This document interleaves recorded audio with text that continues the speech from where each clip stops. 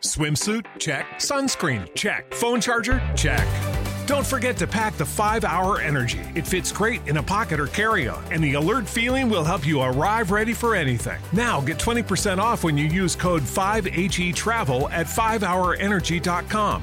Expires April 30th. One-time use only. Not valid with other discounts. Remember, visit 5hourenergy.com and use code 5HETRAVEL to save 20%. Every team, every topic, everywhere. This is Believe. Hi again, everybody, and welcome to Give 'em the Sports Biz in San Francisco. This is Dan Avone, joined like always with the NFL agent, Matt Marino, who comes to us from Manhattan in New York City. Matty, how are you? I'm doing well, Dan. Trying to stay safe and stay positive during everything going on. Yeah, that's right. Stay positive, and we'll take a break from washing hands and disinfecting and talk a little sports and more specifically sports business. This past week was supposed to be opening day, a ceremonial opening pitch in Major League Baseball coming back for another 6 months. But obviously that, like everything else in the world today, is being put on hold, postponed, and potentially will be canceled. That remains to be seen. But the Major League Baseball and Major League Players Association, they ratified a relatively quick deal over the last 2 weeks to 10 days where they both came to an agreement should the season be, obviously it's being postponed, but should the season be canceled. Can you walk us through some of those numbers, starting with the $170 million that Major League Baseball will give directly to Major League Baseball players over the next 2 months? Sure. So, that's the first thing off the bat. And what it does is essentially, MLB, the league, the teams, the commissioner, Rob Manfred, obviously wanted to, strike a deal with MLBPA, the Players Union, which is one of the strongest unions around. And as you mentioned, Dan, it covers, the first thing off the bat is the $170 million. So that'll go to the players in the next 2 months. It'll come in the form of a lump sum, and the PA will be able to divvy that up between the four classes of players. Majority is going to go to players, with guaranteed major league contracts. And, just for everyone, any major league contract in Major League Baseball is a guaranteed contract. If you're on a split level deal and you're going back and forth, it's a little bit different. It's prorated. But, that advance, that $170 million, if there are games being played, that will basically count against final salaries. So those salaries will be prorated, if they go down from 162 to, 100 or, 80 games, that'll be prorated based off of that. But what the union is giving back to the league, which is important, is that they will not sue the league for their full salaries. So that is the max they're getting. So when owners are down on their revenue, should they be canceled? Yep. So, with owners being, down on their revenue, it could be broadcasting, sponsorship, game day gates, tickets, merchandise, whatever it might be, concessions that are normally thrust into their owners' revenue streams. That gives the leagues, some stability where, all right, what, this is what we know we're paying out, to the PA, to the players, if it does, happen to, go down that way. Now, how does this work from a free agency standpoint? Will players still be eligible should the season be canceled next year? So players will be eligible if they'll still earn a service year. So players will still earn their service year. That was the big thing for the PA. They wanted to be able to keep their pension. Make sure they had a year of playing time going towards free agency. Obviously, those are always very big points when there's some kind of negotiation between a union and a league. So that was one of the bigger issues there. So if you're a free agent, come end of the season and you're scheduled to be a free agent, you will be one. So, in the case of Mookie Betts, he was traded to the Dodgers in the offseason. The Red Sox got a number of picks for him. He can end up being a free agent again without ever playing a game for the Dodgers. And he's one exception. He was a trade, but there's obviously other guys that are, part of that fallout a little bit. Trevor Bauer's one, Marcus Stroman's one as well. So, they'll be free agents, come November, regardless of, 162 games or, 0 games played. Yeah, how about that? Mookie Betts, who, keep in mind, as you just mentioned, was traded from the Dodgers to the Boston Red Sox. And obviously, he is going to be eligible to be a free agent at the end of this upcoming season. And if it's canceled, it means that the Dodgers are just left holding the proverbial bag. They would have given away players and draft picks and got absolutely nothing in return. And Mookie Betts can just go back into the market and then even demand more money. That would be something else should he pull. I would think that the Dodgers would have some sort of recourse. I can't see LA just sitting there and saying this is fair. Yeah, I mean, and it's tough. I mean, you've given away all those prospects on the premise that, hey, look, you're going to get something out of it, and you then have the ability to get to know Mookie Betts, get to work with him for a year. Maybe the Dodgers want to have the ability to sign him, but they don't even have the ability to have him in the building and see what kind of player is day to day. So for them, it changes their whole perspective. Obviously, they want him more than a short-term rental, and even just a year-long deal is a short-term rental in that stance. But yeah, to have him, and not play any games, not have an impact on the field, in the clubhouse, with your fan base, that's really, really difficult to accept. Now, how does this work from an incentive clause in some of these contracts for Major League Baseball players for this upcoming season, where they have bonuses and these sort of incentives? Should you hit so many number of home runs or stolen bases or what have you, you would get more money or exponentially more money in your contract. How does that work going forward with this shortened to potentially canceled season? So that part's still, a little bit in discussion. So, I mean, obviously, take for an example, if you play 102 games, and you have a 40 home run clause in that contract, if you end up playing 81 games, does that home run clause then go to 20 home runs? That's the things that are kind of being worked out. The important part was that, they got this, done, prior to the start of the 2020 season, until, all these bans on mass gatherings, are lifted. And obviously, the smaller issues in individual contracts or player-to-player contracts, that'll have to be addressed as well. And not just, someone in a home run case, but, innings pitched, anything from an incentive standpoint, will have to be talked about because, obviously players are, earning money not only on their base salaries, but also on, their incentives with how deep you go into the playoffs, the amount of games you play in a season, games you're healthy for. So all those, and that's based off percentages, right? So, normally it's a 162-game season. That percentage will be a lot lower if you're only playing, say 81 games, say half the games. So as this goes forward, and I'm talking about the NFL now, and should there be an NFL season and it's a shortened season or it's a postponed or a canceled season, what we've just seen in the framework that's been laid out by Major League Baseball and their agreement with the Major League Baseball Players Association, and as you underline, and it's worth highlighting, these are two completely different unions when you're talking about the NFL, as you well know, as an agent representing players, and obviously the Players Union for the MLB, MLBPA.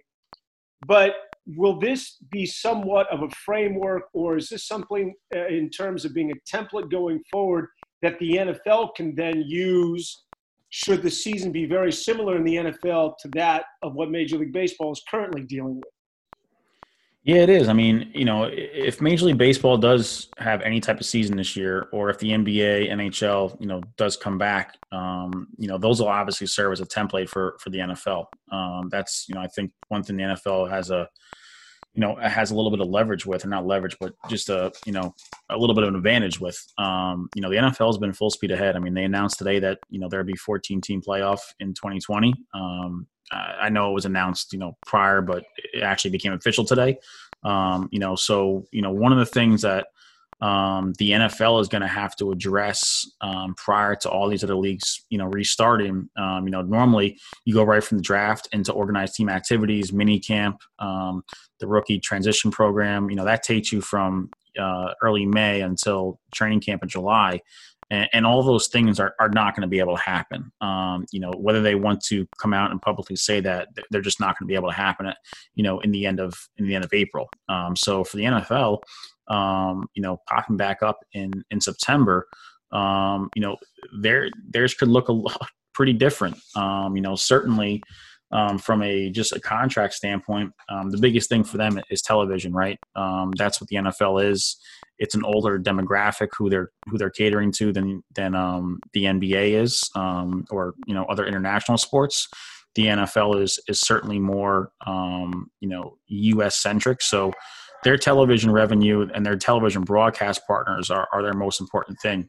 So for them, they're playing for a full season with fans, as they say, but obviously as these other leagues, kind of roll this stuff out, they're going to have to look at this stuff. And, if it does come to the point where training camp cannot take place in July, or the start of the season can't take place in September, then the two sides, the NFL Players Association and the league office, management council, and the owners are going to have to put some kind of agreement in place that covers the same, economic fallout, television, rights, certainly anything that can happen with the salary cap. The salary cap is interesting because that's based off of your revenue, and with the decline in the possible decline in revenue, it could really hinder the NFL moving forward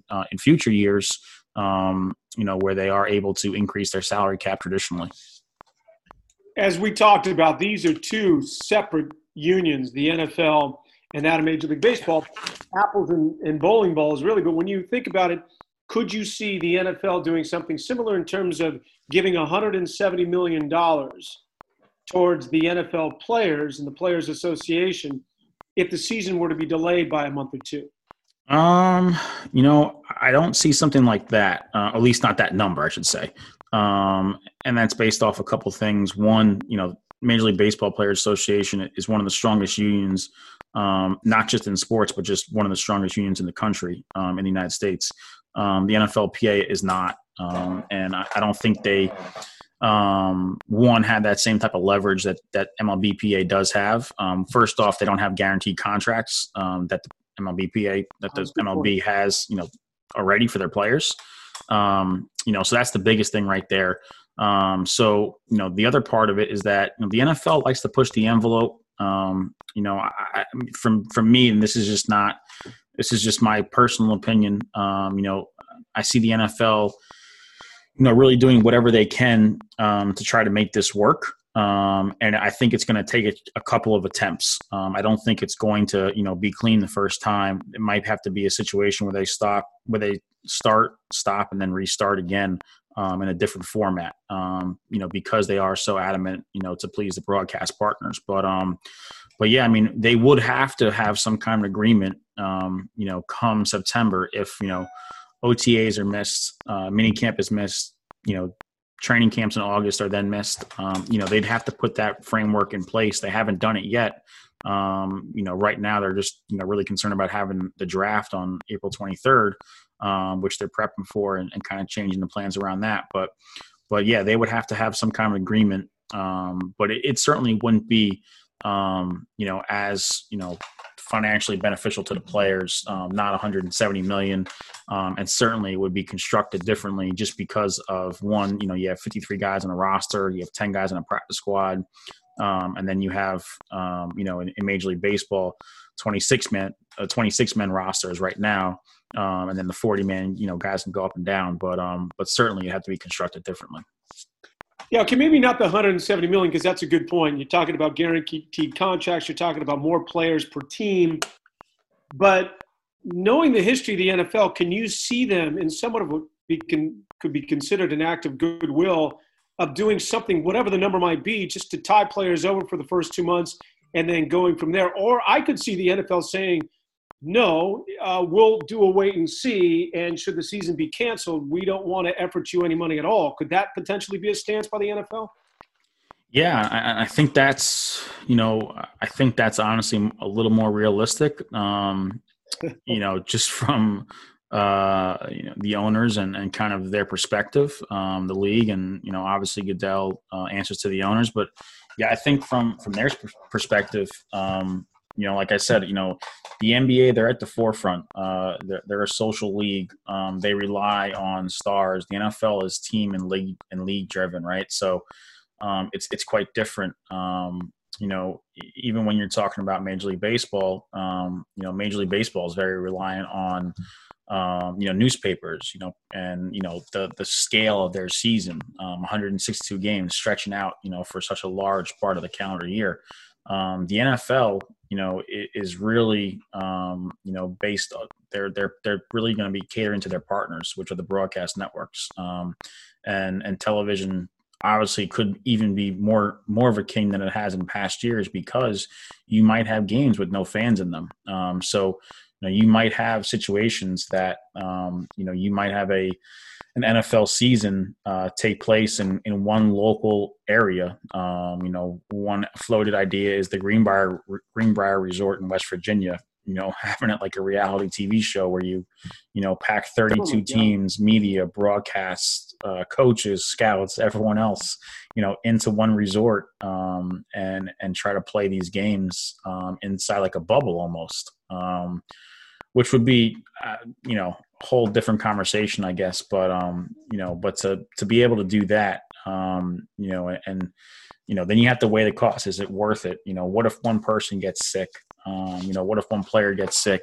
If it's a traditional season, during the season, one player on one team gets sick, and that spreads throughout the locker room. So, the NFL is really, really focused on playing the season, and obviously, they feel like, hey, look, we can still we still have time to work on this, and it's a number of months away, but I still think it'll be a pretty tough task, given how this, could, basically go in waves throughout the country. And players, from their standpoint, are, I wouldn't say they're, kept in the dark at times, but, the union would like to always say that they had their best interest of the players, but certainly, money is a big factor when it comes to the NFL Players Association.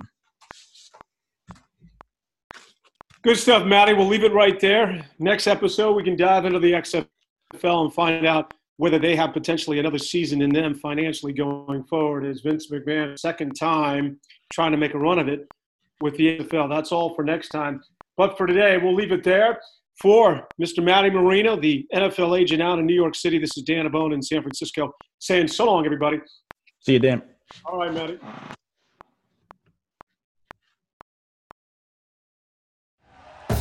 Thank you for listening to Believe. You can show support to your host by subscribing to the show and giving us a 5-star rating on your preferred platform. Check us out at Believe.com and search for BLEAV on YouTube.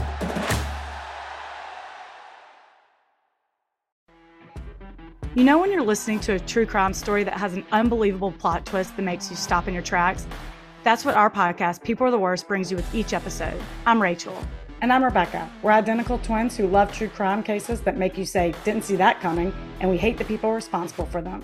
Listen to People Are the Worst now on Apple, Spotify, or wherever you get your podcasts.